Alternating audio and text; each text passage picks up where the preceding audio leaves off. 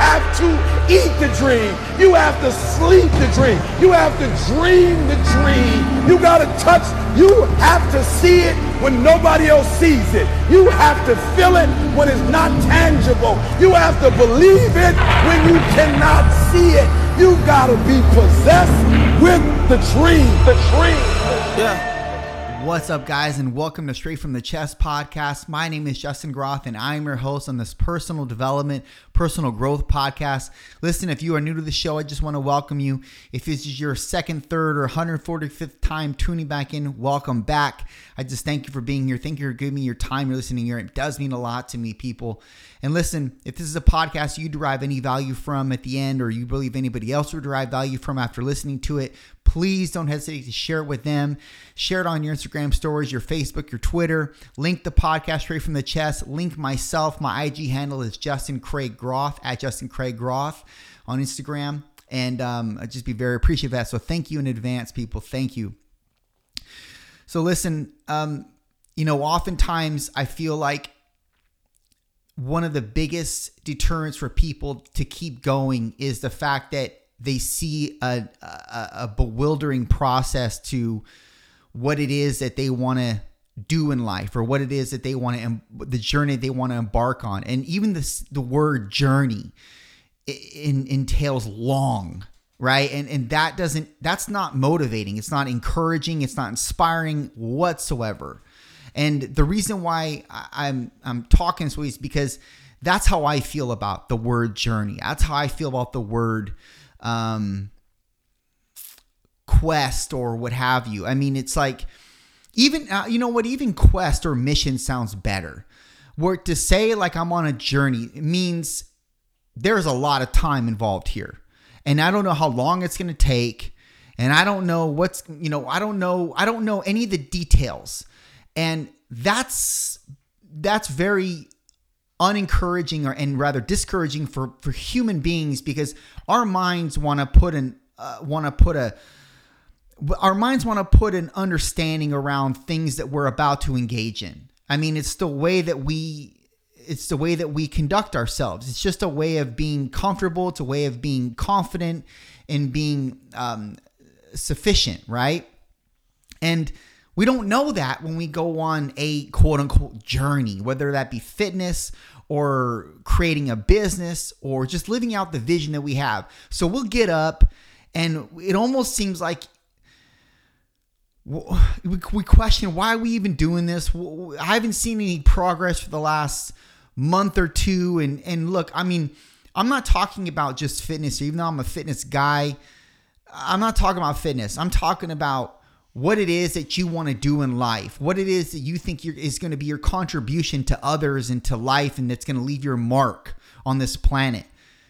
That's way bigger than anything that's going to be the biggest thing you do in your life. And you may have multiple of those. You may have, or it may just be one main thing. But either way, there's a massive process that's tethered to this, and that can be very bewildering at times, especially when you see no progress at all, and you wake up with a determination, but it's like something is otherwise being extracted from that determination. It's not like you wake up with a new determination every single day, or your determination goes up to 100 every day, and then it dwindles down throughout the day as things don't go good or don't go your way. But the fact of the matter is, we're human. We get drained. We don't want to keep going if we don't see the reward. And that again is part of the process, though.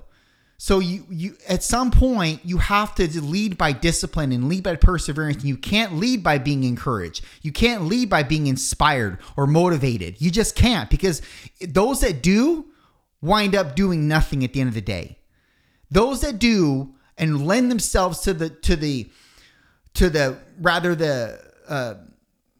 stage of just being motivated or inspired or encouraged, those are the ones that end up effectively becoming stagnant or not doing anything at all, because they're just waiting for that time that they're motivated or encouraged or inspired. And it's like, you have to be your own encourager. You have to be your own inspirer. And there are going to be times you don't want to be encouraged, but you work off of discipline. And that's the thing that you levy yourself on every day is discipline and perseverance. I have to do this. I have to do this. I must do this. If I'm not doing this, what else am I going to be doing? No, that's the question that you could pose when in substitute for the time that you feel like, oh, I just don't want to do this. Well, what else would you be doing what else would you be doing if you weren't doing this? What would you be doing? So that is something that we should live by. If we have a vision, if we have something that we want to bring to fruition, there's also the whole fact of, well, why would I do this here? Why would I plant my seed here when I feel like it might not be a valuable place to plant my seed? So what that means is like, let me bring it into context here. Let's say that you want to, I'm trying to find the best way to really contextualize this. I don't know if I can right now off the cuff though, but so what I will say is this, let me just generalize it because I can't find the words right now to contextualize it the best way. You have to plant your seed in areas that you feel it would grow and or it might not even grow. But there has to be a climate that is sufficient enough for it to possibly grow, even if probably not going to happen. So what that looks like is, in the illustration of it all, would you go to Death Valley, for example, and throw your seed in this otherwise barren climate for hopes that it might sprout because there might get rain when there hasn't been rain in the last, few decades or longer. I don't know. You probably wouldn't do that, right? Because that seed you're throwing away is valuable to you. And even though it's not to say that land doesn't deserve the seed, it can't do anything with it because it's been barren for so many years. And what is the odds that it's just going to automatically, just all of a sudden, not automatically, but all of a sudden it's just going to rain before your seed cracks, withers, deteriorates into nothingness? What are the odds? Probably slim. Not enough to throw your valuable seed away because it's something that you value enough to not throw on dead land. But maybe would you throw it in an area where you see damp pockets in that climate? Because at that point, well, look, this area, this climate gets some rain sometimes. Maybe my seed will sprout here. Maybe. And if it doesn't, oh well, at least there was signs of life here where it could otherwise sprout. And when I mean by life, I mean water. Water is life. And water was there at one point. It could probably come back again. So you're selective with the seeding. You don't just spread your seed in areas that it's almost certainly not going to sprout. Here's what I mean.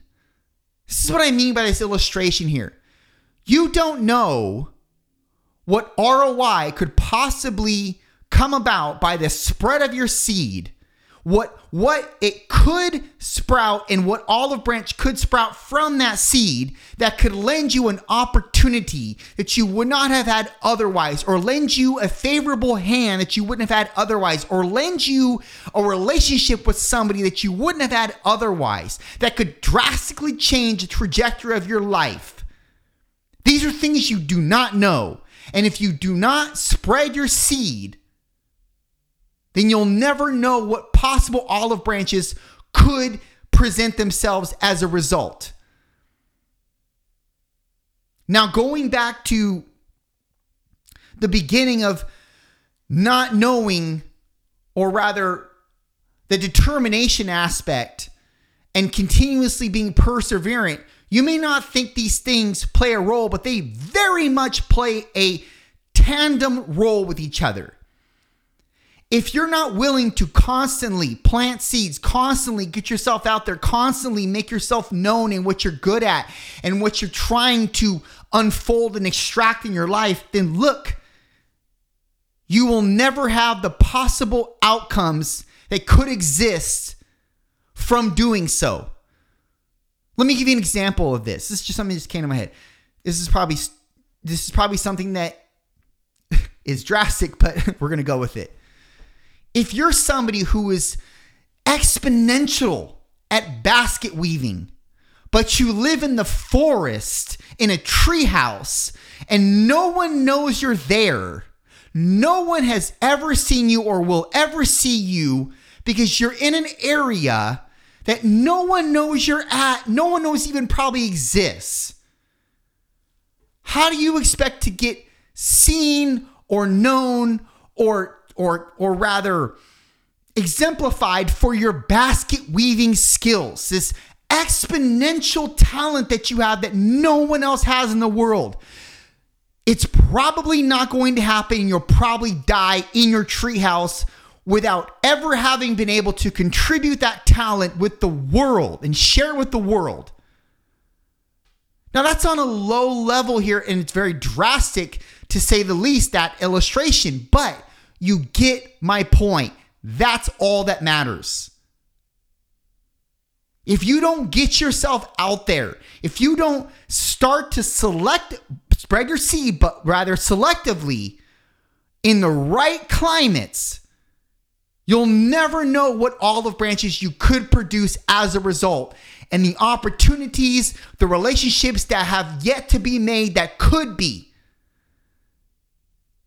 So if that doesn't inspire you enough to get up every day and keep continuously pressing into the vision that you have, I don't know what will. Done.